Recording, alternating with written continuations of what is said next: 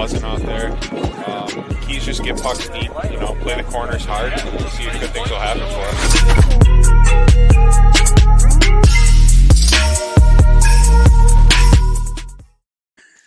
Yep, we are back, everybody. It is episode 9. We are just dishing it.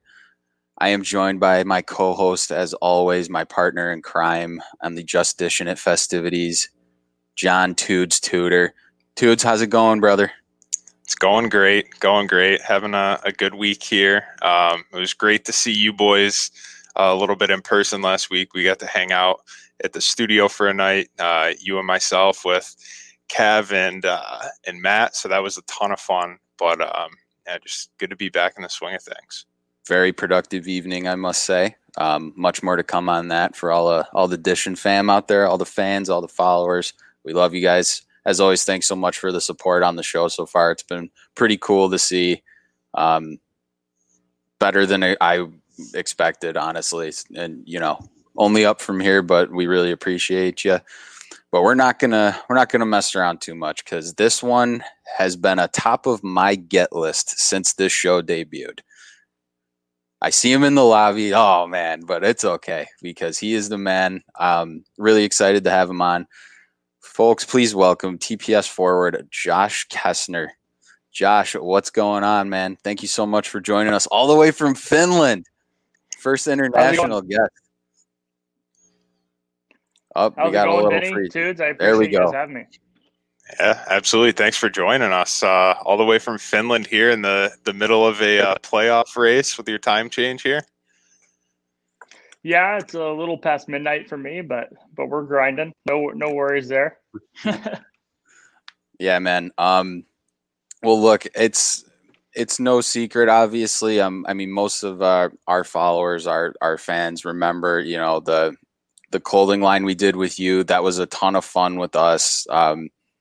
Just starting off there, like what was the coolest part for you? Because I always try to picture, because I didn't sniff professional sports. You know what I mean? But you have a unique story that we're going to get into a little bit, obviously here. But what was just that like? Because in all the calls and the emails and stuff, never really got to ask you personally. Like, what was that like to get to make your own clothing line as a pro athlete? It's so cool, especially coming, like you said, get into it here in a bit, but coming from my background, you don't see many kids, especially from my town, that have any big time names. The only big time name I can think of is Nick Dowd, who plays for Washington Capitals. But even guys like him and other names that are relatively big in the state of Alabama, you don't see any big time names, especially guys that have clothing brands. So when, Mike Gianta introduced me to you guys and we kind of got the ball rolling on that, it was pretty cool.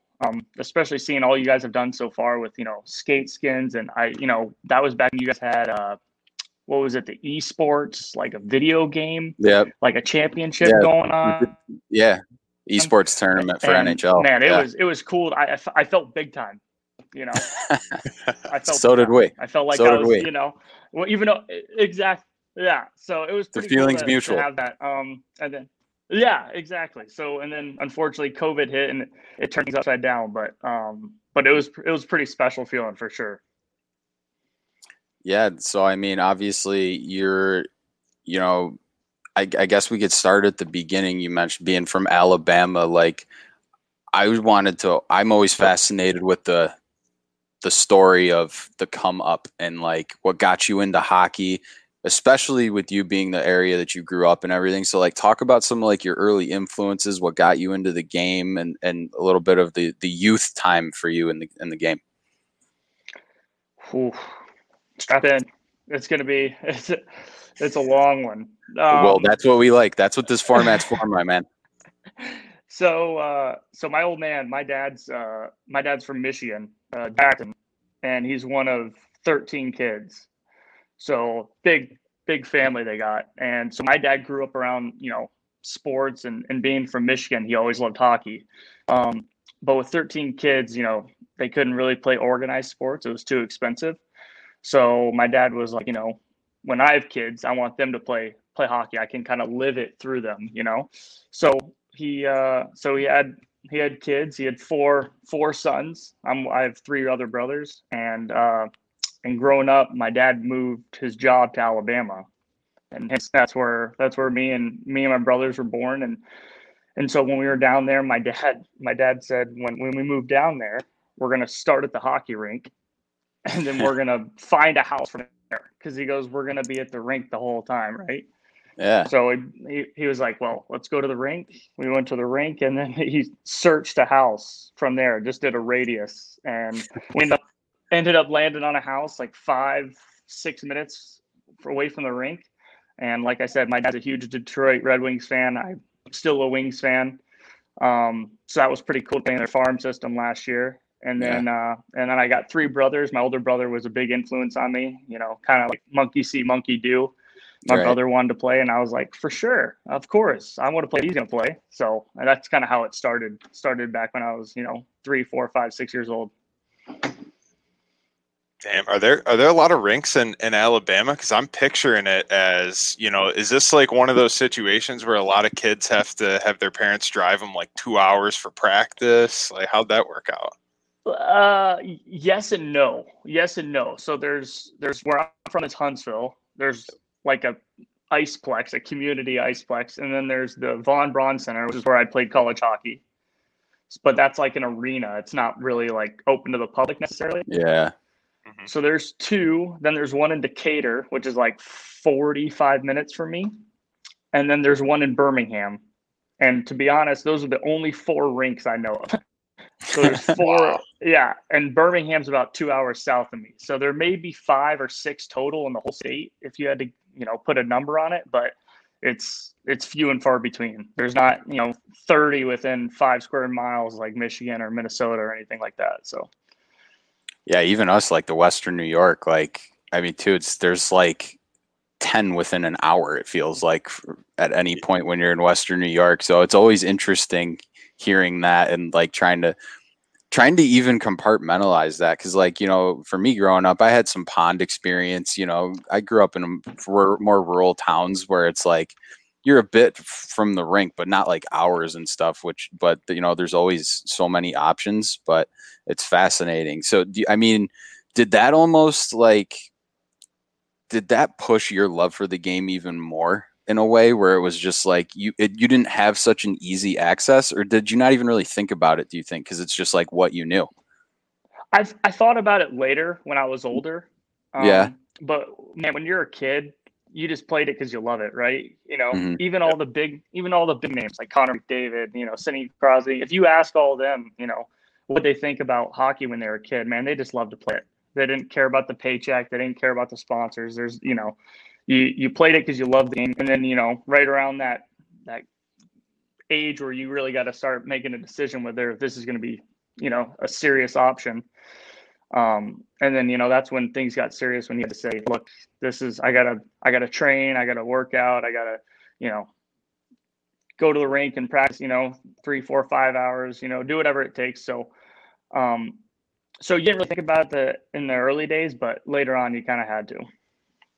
Now, what age was that for you as you were coming up, would you say? It's so funny story about that too.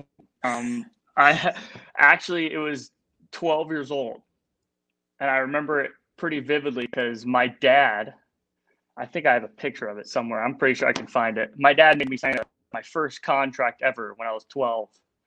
Really? And yeah, so my dad, you know, having 4 boys, hockey's expensive. You know, it's not like playing soccer where you got to set cleats and a ball. So right. he said, hey, look, if you're gonna play, we're gonna make it worth your while. So I signed a contract when I was 12 years old that basically gave me bonuses for every goal I scored. I'd get $1 a goal or something like that, or $2 for every assist because he didn't want me to be a puck hog, you know, stuff like that. Wow.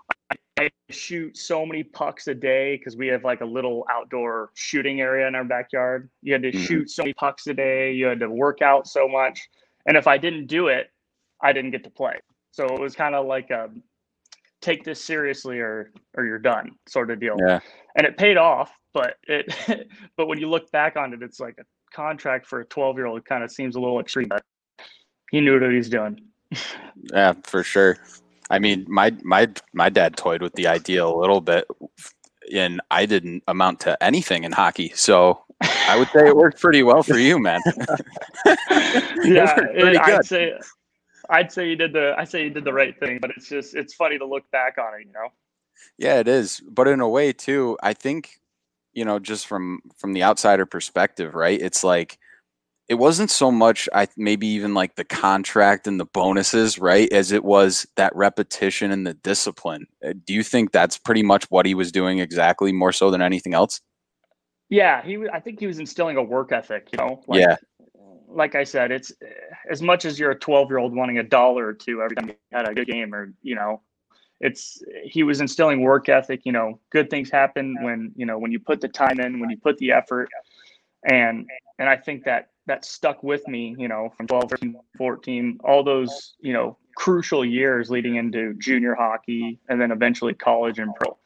And obviously, it still sticks with me today. But I think ultimately that's what he was trying to do. Yeah, Josh, I want to ask you kind of about that with your college hockey journey. 4 years at University of Alabama, Huntsville, hometown. So, I mean, was that something where from that time you were 12 and a kid playing hockey, were you going to games there? Was that your dream to put that sweater on, or how'd that become a reality for you to play there? Yeah. So I always wanted to play college hockey from as long as I can remember. That was always a goal of mine. But growing up in Michigan, I was born in Alabama, but growing up in Michigan, my dream was to play for Michigan, the Wolverines. Unfortunately, I never got a sniff, didn't get, an email saying we're looking for you and all that, anything. So I had one Division I offer, and it was UAH. Now, not to say I hated it, because I absolutely loved UAH. It was an amazing 4 years. And as you mentioned, I grew up watching them. I went to see Jared Ross play. He's a big name in Huntsville.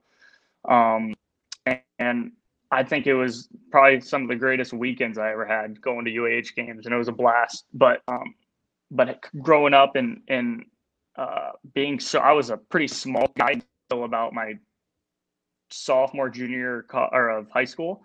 I was about like 5'2", maybe 120 pounds soaking wet. I was really small. And then I hit a growth spurt. So I didn't sign my national letter of intent until I was 20.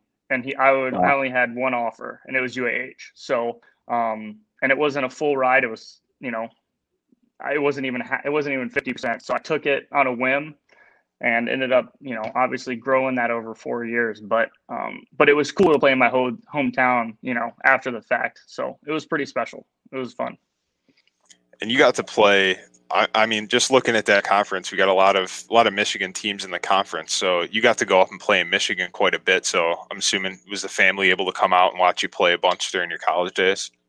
Oh yeah, absolutely. Like I said, my dad's, from that Jackson area. So I had all aunts and uncles at our games. My dad has 10 of his siblings in Jackson still. One of them lives in Colorado. One of them lives in Grand Rapids, Michigan. So a majority of the time I had a whole Kessner cheering section in there. So, yeah, it was for the most part just a bunch. And I have, my dad's one of 13 kids, as I said, and each one of them has kids, and each one of those has kids. So I think I have 74 first cousins. So, I mean, those games were packed with Kessner jerseys. It was nuts. Yeah, it's insane. Did they give you comp tickets for all those people, or?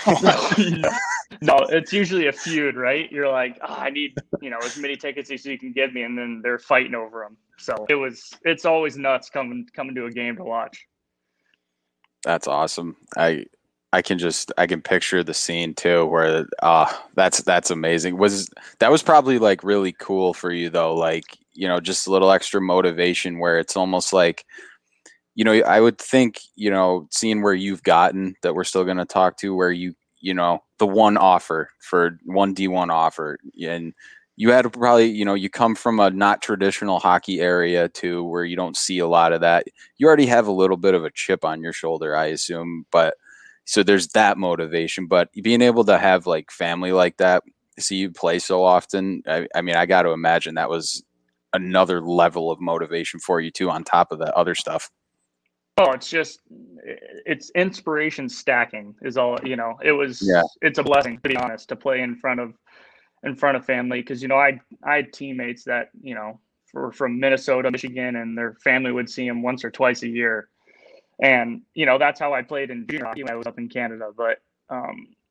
But yeah, having them come every home game, for 4 years, it was incredible. And then, like you mentioned earlier, sometimes a lot of away games because, a majority of those teams are in our conference. So my dad's driving up or flying to Big Rapids to play Ferris or Lake State up in the UP. So yeah, I got a lot of family time at our games in those 4 years. That's awesome. But yeah, so I mean, coming up too, we're like, we mentioned Huntsville, obviously. So I mean, take us through like your junior, senior year and stuff like that. Like, what was it looking like as far as the pro prospects? Tell us like kind of that story of how that was looking for you. Yeah, to be honest, I hadn't even thought about it. To be honest, as much as I wanted to play pro hockey, as much as every guy wants to play in the NHL. I mean, if you ask any hockey player, that's their ultimate goal, right? So was it always in the back of my mind? Sure, but I hadn't really thought about it. Especially junior year, I planned on getting a degree. I planned on finishing my 4 years. I wasn't going to BU and having 40 points as a freshman, so I planned to finish 4 years. But it wasn't until after my junior year when we had our exit meetings and our coaches called me into the office and they told me that my shooting percentage was off the charts. And I never heard of that statistic in my life, even watching a ton of NHL games. I didn't know what that meant. So they told me it was off the charts and they said, senior year, we want you to shoot more. When you come back, we want you to shoot. And so come senior year, I mean, that's literally all I did. Power play, even strength. Everything I did was just I fired the puck. And, as you can see on there, I had 24 goals my senior year. So obviously their recipe was a success. And that landed me a contract with the Toronto Marlies after my senior year, which was unbelievable. I didn't even think that was possible after my senior year. So what was that like? How did that all come down when you get the offer from the Marlies? Like, did you have an agent at the time? How did that go? Yes. So So I also didn't know how agents worked. I really, I mean, I still don't. I had no idea. I knew their general job. Yeah. I knew their general job is to help players, in their career and get them contracts, but I didn't know how the logistics of it all worked. And I actually got a phone call from Mike Gianta, as you guys know. And we had a mutual friend from my junior B days in Sarnia that watched me play and told him to look at me. I mean, it was like, a wishing well. Like, you couldn't have made that up. I don't know where he got my information even. I think it might have been MySpace or something. Like, who knows? This guy got a hold of me. And so he reached out to me and he's like, hey, would you be interested in having some representation into your senior year? And I was always told you can't have an agent in college. You're more like a advisor.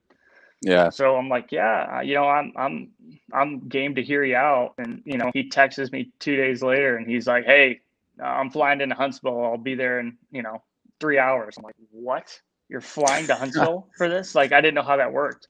Yeah. So he flies and we meet at a Panera Bread, and sure enough, he's offering to buy me a coffee. I'm like, whoa, like, dude, I can't take a coffee. Like, are you nuts? Like, this is against but little did I know. So, long story short, I signed with Mike and he was the one that got me the deal with Toronto. After we lost in Game 3 of our conference playoffs, he was saying, there's a few American League teams interested in me, and I thought, and he thinks that Toronto was the best fit for me. And so that's where I ended up. And man, I didn't regret it one bit because it landed me in Newfoundland the following year. Yeah, and kind of go into that a little bit too. Kind of looking at your stuff now. I mean, after a few games in Toronto, looks like incredible season in Newfoundland, and then kind of carried over with Toledo the following year. I mean, ECHL All-Star, MVP. That had to be quite the ride for a couple of years there, huh? Yeah, it was. It had its ups and downs. It was a roller coaster. After when I signed in Toronto, I played. You guys probably know better than I would, but I think I played 3 games, maybe. Yeah, 3 games. And on my 3rd game, my first shift, I took a hit, and it was actually in Rochester at Blue Cross Arena, believe it or not, and I dislocated my shoulder. And it was first shift. I mean, stepped on the ice, got a puck, hit.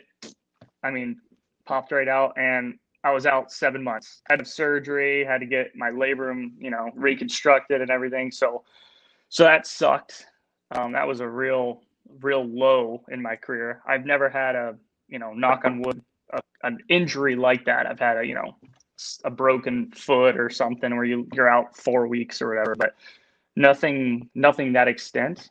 And so they just sent me down to Newfoundland to develop and get my game back. And I ended up staying there for the whole year. I think I got called up once, didn't have much of a, I guess you could say, opportunity. It was kind of like a one game. They needed someone to come up, and I stayed the rest of the year in Newfoundland. So, which isn't bad because we ended up winning the Kelly Cup that year, which was the best thing. That was, it's a double-edged sword, right? There's one end that how you look at it, and then there's the opposite side. And it was probably the best hockey year of my life. And then it, obviously transformed into signing an American League deal with the Griffins the following year, and then playing for Toledo. Yeah. So, I mean, because, when we had that call for, setting up the clothing line and stuff, you were, I believe, still in Toledo at the time. Yep. What was that? Because I mean, we heard a lot about that on the call that I didn't really know about Toledo, like the city and stuff for the Walleye. Like, what was it like playing there? How was your experience there? It was incredible. It was very similar to Newfoundland, but so different at the same time. They both have passionate fans, just a huge hockey community, which I think is so much fun to play in front of, especially when there's a sold out crowd at the Huntington Center, which is, I think it's like 9,500 fans, maybe even 10,000. Nice. And I think they get the most fans in the East Coast, so it was a ton of fun to play in front of. And then when we got hooked up with you guys with Fishing and my clothing line, which, by the way, clothing line, we were there, and like I said before, Corona had plans we have like a swamp shop where it's like all the merchandise and stuff. So it would have been cool to see it implemented in there and everything. Yeah. And then the season got cut short because of the pandemic. So yeah, it was a crappy way to go. Yeah, for sure. We were chatting a little before, there's goods and bads with COVID, right? There's been so much negative, but finding the ways to pull the positives is pretty important. And would you say, like, I mean, I know we're talking to you now, you're in Finland, like we mentioned with TPS. Yeah. Like, talk a little bit about that. Like, how did that opportunity, and what was the story behind that coming up? Yeah, I we were talking a little off camera about it, and it's not to compare myself to just Jeff Bezos, obviously, but Jeff Bezos, Elon Musk, all those guys are just gaining wealth during the pandemic, right? So depending on how you look at it, yeah, there's been some horrible things.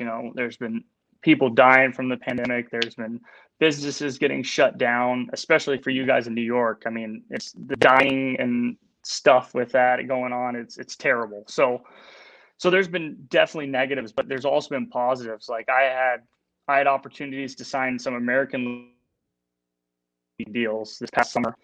And I kept waiting and waiting. And I was like, I don't think I should sign this yet because I don't know when their season's going to start. And Mike actually introduced me to Europe. And he was like, man, maybe you should try Europe. Give them a try because Corona's on the decline over there. And so that's when he introduced me to TPS. And he was like, I think this is a good opportunity to start on time or relatively on time, Mm-hmm. So I was over here August 1st, I think. And I've been here since, and season's been on point. There's been a little bit delay during the regular season, but we got all the games in. Now we're in the playoffs. Second round's going on right now. So in the end, it's an absolute blessing how it turned out. With the season that we're having, I know guys in the American League and the NHL had to take cuts because of the shortened season, and it's been a blessing to me with how COVID has acted. It's been terrible for, a lot of people. And I'm not saying that, it's all sunshine and rainbows for me, but it's been going pretty well for me over here. What's that transition like for you, kind of going to Finland this year? I mean, obviously looking at your numbers here, 49 points in 59 games, 24 goals, 25 assists. So great season cooking for you here, but is it tough? Like, is there a language barrier, you're dealing with, anything like that? What's the adjustment then? The language is definitely the biggest concern for me when I came over here. It's everything's kind of delayed, and I'm big on sarcasm. I grew up with three brothers, so sarcasm's like my second language. So when you say sarcasm, things over here, it's like right over their head. They don't, they don't catch it, right? And so you look like an idiot a lot of the time. But the language is definitely a huge adjustment. Playing on a bigger sheet is huge. They got an Olympic sheet here, so it's a lot more skating. They also train like absolute madmen over here. I mean, you're running 2 miles in the morning. You're running 2 miles after practice. You're squatting max reps before practice. I'm like, oh my gosh, this is nuts right now. What's going on? Like how much training they're putting into this when you got a game in a day and a half. It's like, it blows my mind what goes into their training regimen. But for, like I said, for the most part, it's been nice, but the adjustment of Europe in general. This is my first time over in Europe as well, not just to play hockey. So that was a challenge in itself. And my wife's over here with me as well. So that's been making it easier on me for sure. Yeah, absolutely. I mean, with some of that transition too, like, are there other North American imports over there from Canada, United States that you've been able to connect with, or? Yeah, there's been a few. So when I first got here, there were 3 Americans. One of them was just on a loan here and went back to the States. The other one ended up going and playing in Austria at the middle of the season. So as of right now, I'm the only North American and have been since, December. So right now we just have, the majority of Finns on our team, a few Swedes, and then 2 Russians. So it's a good melting pot of people on our team we got. That's awesome. Are you finding it like, I mean, I know we touched on the language barrier. How is the squad? Like, do you have to have like translation and stuff, or is it like, do a lot of the boys speak English pretty good, or are you like learning some Finnish? I learned very few words of Finnish. Majority swear words, because that's all. Of course. They're rapping on the ice, and it's a hockey player's second language. But yeah, I for the most part, everyone can speak pretty good English. It's actually, thank God we have Swedes on our team, because I didn't know this. I figured Sweden, and I don't know if you guys knew this as well, Sweden and Finnish are like Chinese and English. They're completely different. I don't know if you guys knew that. No. Had no idea. No clue. Going into this, I had no clue either. I figured they were like, super similar. Well, they're polar opposites. So having Swedes is nice because none of the Swedes can speak Finnish, but almost every Finnish can speak Swedish. I don't know why that is. So having that, a lot of Finns translate everything that they say to us. Like our coach says a lot of things in Finnish, and then I'll have players sitting next to me just chirping in my ear, saying what he means. So it's a lot of he said, she said sort of deal, rather than picking up what they're saying right off the hop. It's like, oh, what do you say? Yeah. It takes a second before I get the handle on it. Were any of the boys messing with you early on? Sorry, too. They were telling you the wrong thing when they were translating, just a little initiation. Yeah, they'll be like, this is what he said. I'm like, what? That's what he's saying? He's like, oh no, I'm just messing with it. Really, that doesn't mean it. It's just, but it was more doing, like you said, hazing at the beginning of it. Right. But, a little friendly teasing. Sorry though, Toots. What were you saying? No, you're good. I was just going to ask, are you big into the chirps on the ice? And I mean, are you giving it to guys out there and they just have no idea what you're saying? No. It's actually funny you say that, because when you're on the ice, a lot of it is English. Really? That's interesting. A lot of it is I mean, when the Finns are going at it, it's obviously Finnish, but for the most part, like when people are yelling for the puck or in front of the net, it's a lot of English, because every team has Swedes, Russians, Americans, Canadians on it. So they talk to you as if you can speak English. And so, you'll hit someone dirty, or someone gets an elbow to the face and you're sitting by the bench and they're yelling at you in English. And it's like, I did not see that coming at all. You did not expect that coming from a Finn's mouth. But no, I'm not a big trash talker. I'm not a big fighter, so I can't really back it up. It's one thing if you can, talk smack and then you can back it up. So I don't have that in my toolbox, and I don't think I ever will. So, I get my jabs in when I can, but for the most part, I stay away from that. Yeah, keep hitting the score sheet. That's where the checks come, baby. Just keep hitting it on there. That's where I would do it. That's where I plan to. I can't. The fists, they don't do much for me. They don't. Throwing knuckles doesn't do much. What's the game day atmosphere like over there? We've heard a bunch of stories from some of the different European leagues that it's almost like a soccer type feel, with fans chanting, standing up and stuff during the game. Is it like that over in Finland too? I wish I had a better answer for you now, because COVID this year has completely changed that, because there's no fan interaction before games. There's no fan interaction after games. During this season, we had 30 home games, and only like 7 of them did we have fans before they stopped having fans for the rest of the season. So, and they only had like 8% capacity. So there's like 600 people in the stands. So I wish you would ask me, or ask me a year, when I have a better gauge, but I imagine that's what it's like, because the fans here are very, very loyal. Even during playoffs, there's like, tweets going into TPS saying, go TPS. They got their logos on and they're showing it off and stuff. So it's pretty cool to see that, but I imagine it'd be escalated even more when you're there, right? Has that become part of your future plan? Stay over there in either Finland or Europe to play, or would you like to get back here and play?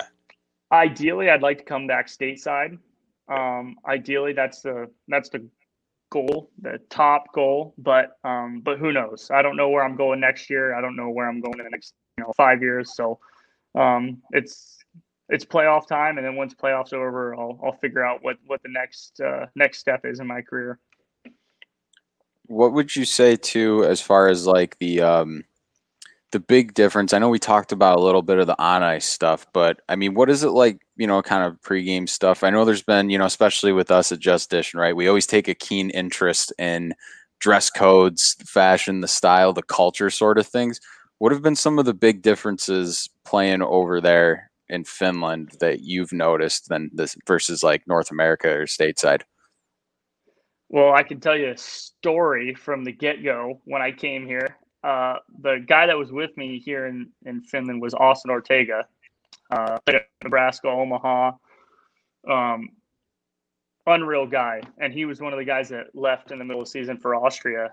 But we were talking before I came over here, and I asked him 100 different questions about what's Europe like, what do I do, and everything. And one of the questions I didn't ask was dress code. So I came over here, and my first game, I'm rocking a 3-piece suit, tie up to my eyeballs, everything. And I see guys rocking this. They got a hoodie on with sneakers and jeans and a hat. And I'm man. like, what? I'm like, what is going on? This is pro hockey, and you look like a skateboarder. I'm like, what is going on? So I show up and I look like an idiot, and I'm like, awesome. What is there no dress code here? And they're like, man, it's so laid back in Europe.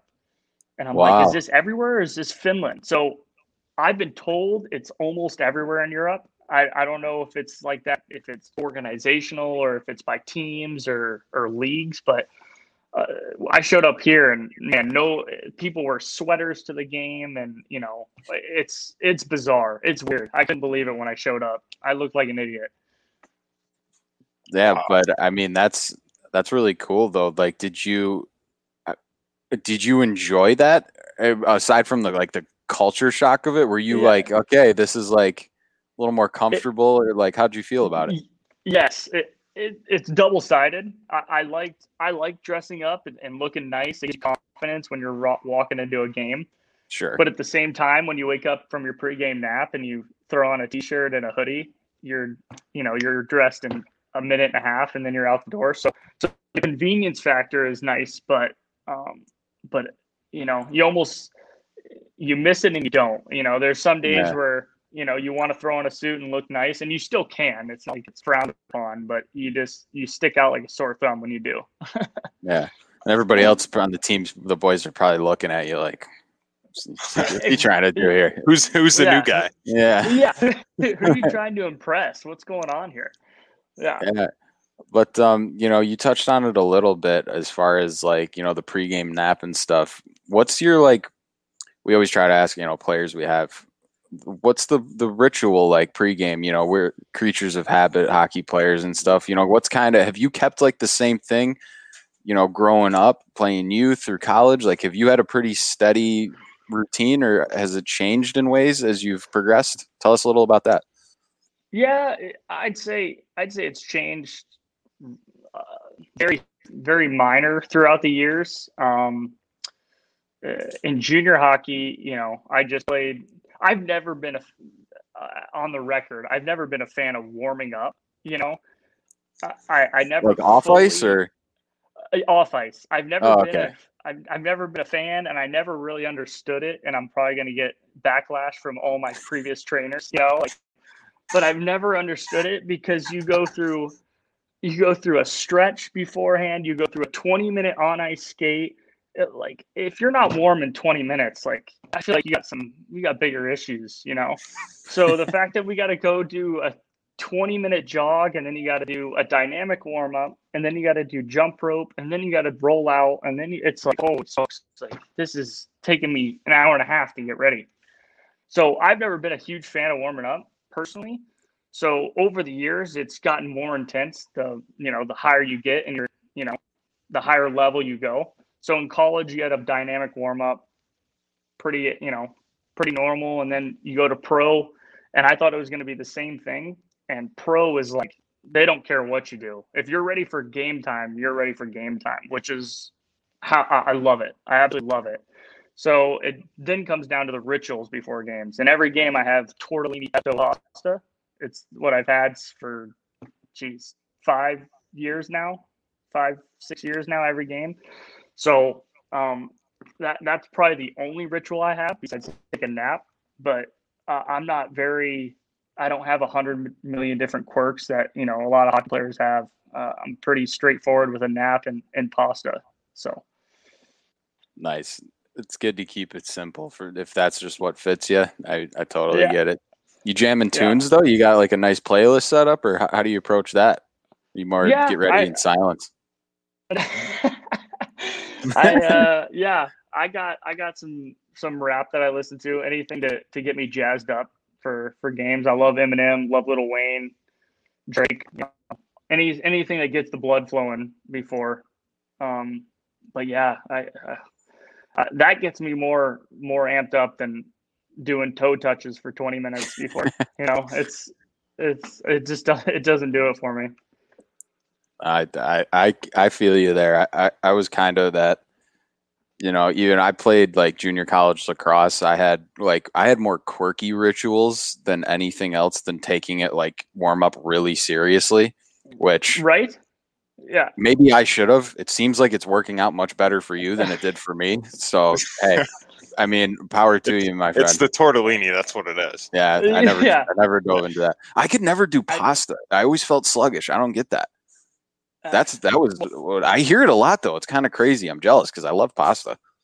Are you doing the Michael Scott pasta though, where you're carbo loading 4 seconds No. before you run a Come on, marathon, Josh. or what? Come on, Josh. With the Alfredo too? No way. Yeah. I know. If you're doing that, you probably feel sluggish. I'm no nutrition specialist, but even I know not to do that. Not to pull the Michael Scott there. So you said like 5 years too on the tortellini. Was that like you had it one night and then you had like a hat trick and you're like, I have to do this every game the rest of my life? Or it was actually, I just kind of stumbled on it. Like I'm actually not a huge fan on pasta in general. I only eat pasta for hockey, which is weird. A lot of people like pasta, but I think because I'm a hockey player that I don't like it, because we have it for every pregame, every postgame, every recovery thing. So I kind of got burned out of it. So I only have it for pregame meals, and it's pretty specific. It's pesto tortellini. And like I said, I had it like 5 years ago. I think I got it at a restaurant once, and I fell in love with it. And then every game since, I've had it. Nothing too crazy, but man, it tastes good. It tastes so good. That's good. I love the pesto too. That's always a home run for me. Yeah. It's what what are you thinking as far as like, I know you're in the playoffs right now, but like, how do you feel about your chances coming into the next series? I'd be remiss if I didn't ask you about that. I know you had a pretty close one, in the previous series when we were setting this up, but how are you feeling in the next matchup and everything for the next round? Man, it's going to be tough. It's going to be tough. IFK finished second in our, after the regular season. They got a lot of good guys on there. Lundell, I think he's drafted by Carolina, 12th overall. So he's a high draft pick. They got a good goaltender in that. They got Henrik Borgstrom, who's like a 10th overall pick to Florida as well. He played at Denver. So they got a lot of talented guys over there. And I don't think we had a good track record this year against them either. I think we went 0-3 against them this year. So we're definitely battling uphill, but at the same time, I think our chances are going to be, I think they're going to be better because I think they're a little overconfident and cocky playing against us. So I think we're going to take that and kind of, shove it right back in their face and hopefully come out on top. It's kind of nice playing a best of 5 though, versus a best of 7. It's a little shorter, and as much as I can't wait to play these playoff games and get going, but man, it's going to be nice to go home as well. Yeah, it adds to the intensity a little bit too when it's only 5 rather than the 7, especially guys used to playing 7. Adds up the intensity. Less time for mistakes, and the more mistakes you make, man, it piles up real quick, and then you're digging a hole from 2-0. They just need one more to win it instead of 2. So right. How's the physicality compare in Finland to the North American game?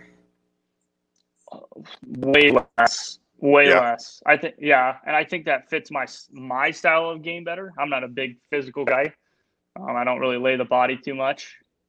So it's a lot less physical here, especially than in the East Coast, man. You got to buckle your chin strap in the coast. So I like it. And it was nice to have that change when I came here, but man, everyone can skate. That was a huge difference as well. As man, everyone's got wheels. They can skate, they can blow by you, they can gap up quick on you. D have great sticks. So man, it was a big change when I came over here. Wow. Yeah, I mean, what has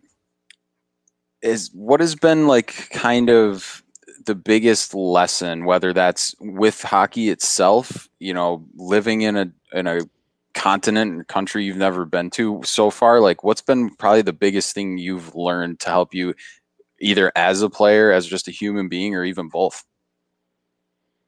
Oh, jeez. That's a tough one. I don't even know if I have a good answer for that. I mean, well, I'm just thinking too. I mean, because look, you know, the non-traditional route coming up through the ranks in hockey, right? You know, the pandemic happens, and you know, you mentioned you've never even been to Europe, but you know, amidst all this, you know, in the talks, you decide it's best for you to go over there. I mean, and you say how much it's worked out and been a blessing for you. Like, what's just been some of like the main takeaways as far as something like you've learned or seen or like an experience that's made you grow? Like, has anything like that at all stick out for you? Yeah, I think just if I could put it into one word, I think attitude has a huge role in it. You know, your attitude is how you perceive everything. You know, when one door closes and the one opens. I know that's so cliche to say, but I think it's true, and I think it applies, right? Like the pandemic happened, and you know, guys lost their job, and not even in the real world, like even in the hockey world. You know, when the pandemic hit, there's guys that are still guys right now that are trying to come overseas to play in the third league in Sweden because there was no coast job, there was no American League, there was no NHL at some point. So yeah. I think when I said it was a blessing earlier, it truly was, that I was able to get a good job over here and then perform well and exceed and do what I thought I was able to do over here. And and obviously, coming over here was kind of a gamble. Like, yeah, I never played overseas. I don't know the style of play. The team that took me kind of took a gamble. They're just reading elite prospects. They're like, oh, this guy had a good college. He had a good coast, but everyone in Europe thinks of the coast as terrible. So they kind of rolled the dice. Yeah, they kind of rolled the dice with me. So to put that answer into one simple word, I think it's attitude. Just knowing that you got to have an open mind about how something so crappy can happen to not just you, but everyone around you. And then you got to take the next option, and the next best option for me was Europe. And it's worked out great for me. I've been nothing but grateful. Yeah.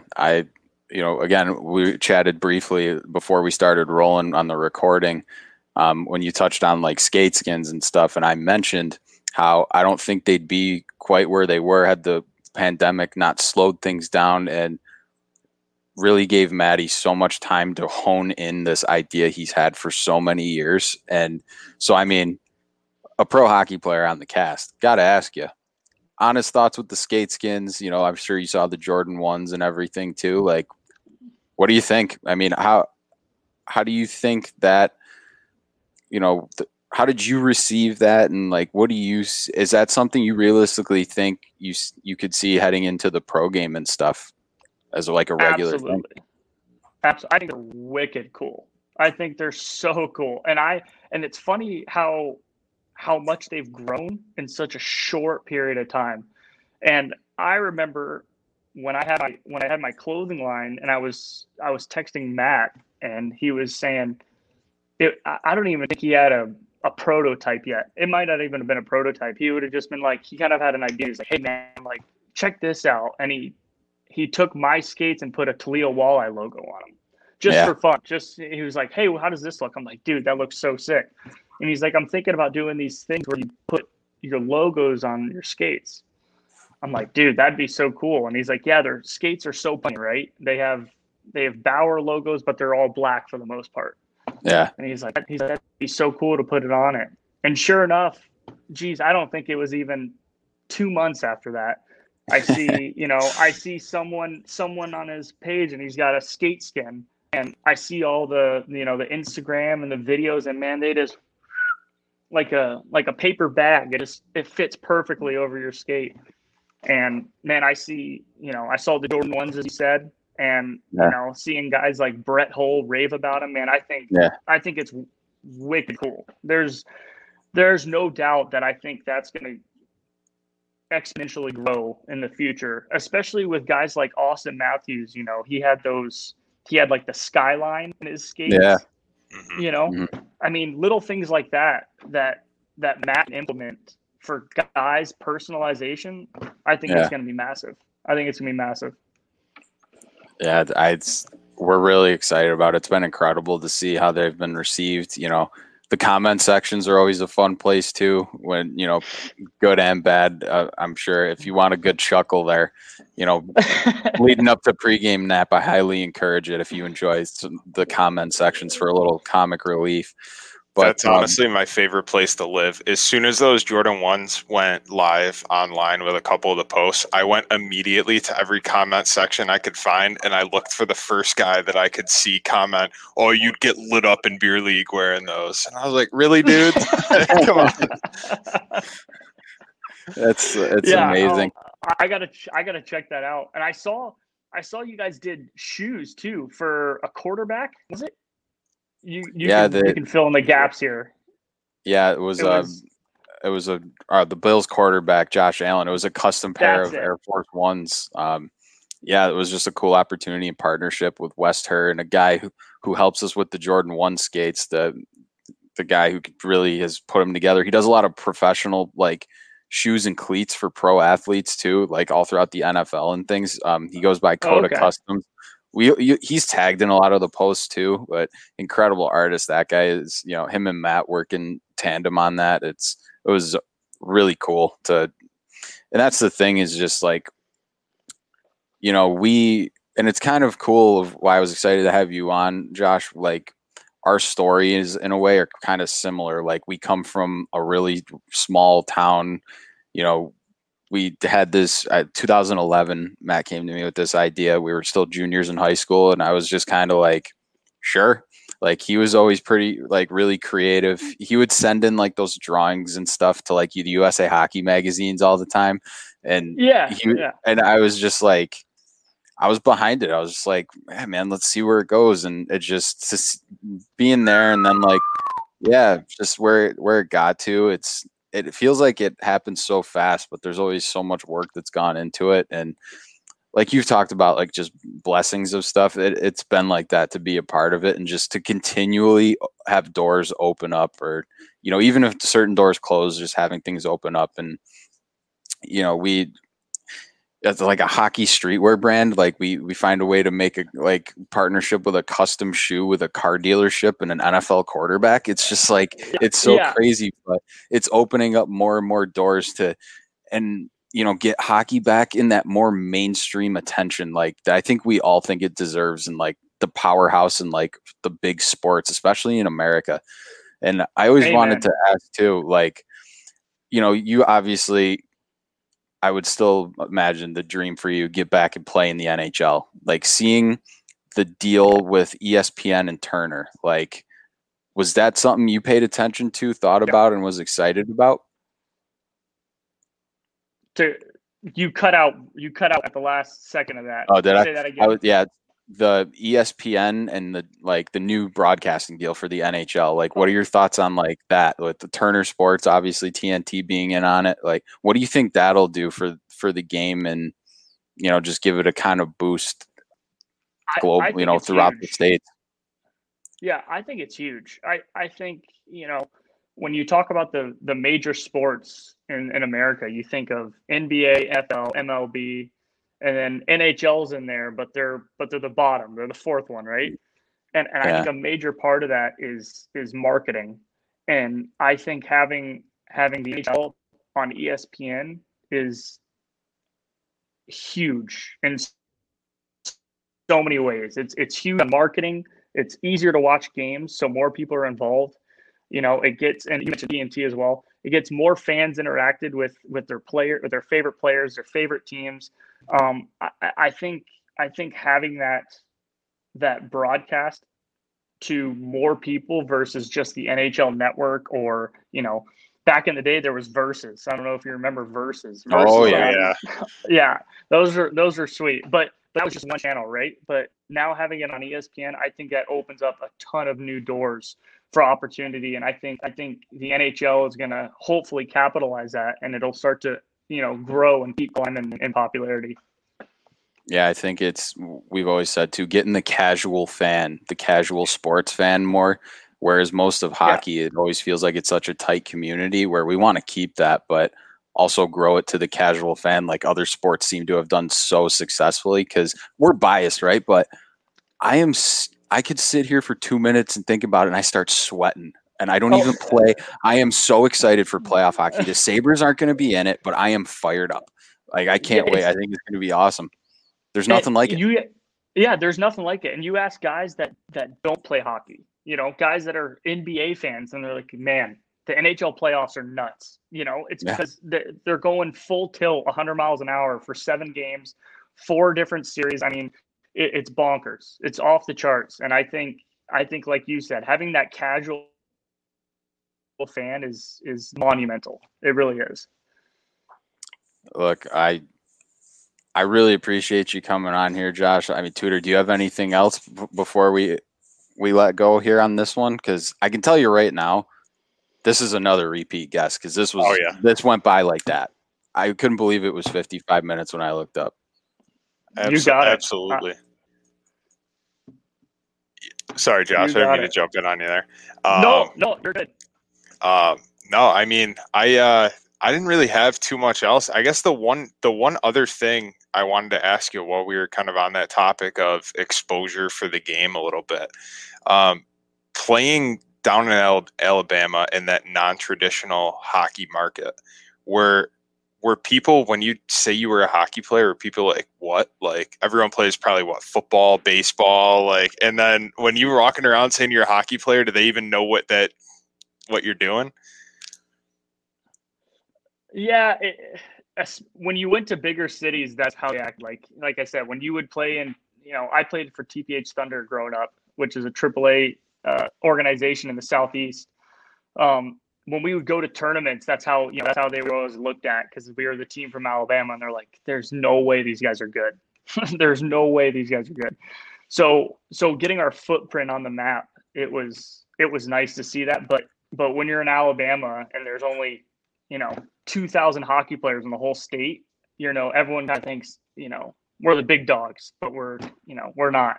Unfortunately, we're not. We're in a small state. You're not doing too much, but yeah, that's the short end version. I'll save the rest for another time. Absolutely. The next episode, man, for sure. We're definitely going to do it again. We'll catch up after the playoffs. Hopefully you got a title to talk about in Liga, so that would be fantastic. Look, man, once again, I just thank you so much for doing this. This was an absolute blast. It was even more fun than I could have imagined. I really mean it. Really appreciate you, dude. Absolutely. I appreciate you guys having me on. Thanks again. All right, dude. Take care, guys. We will talk to you later, man.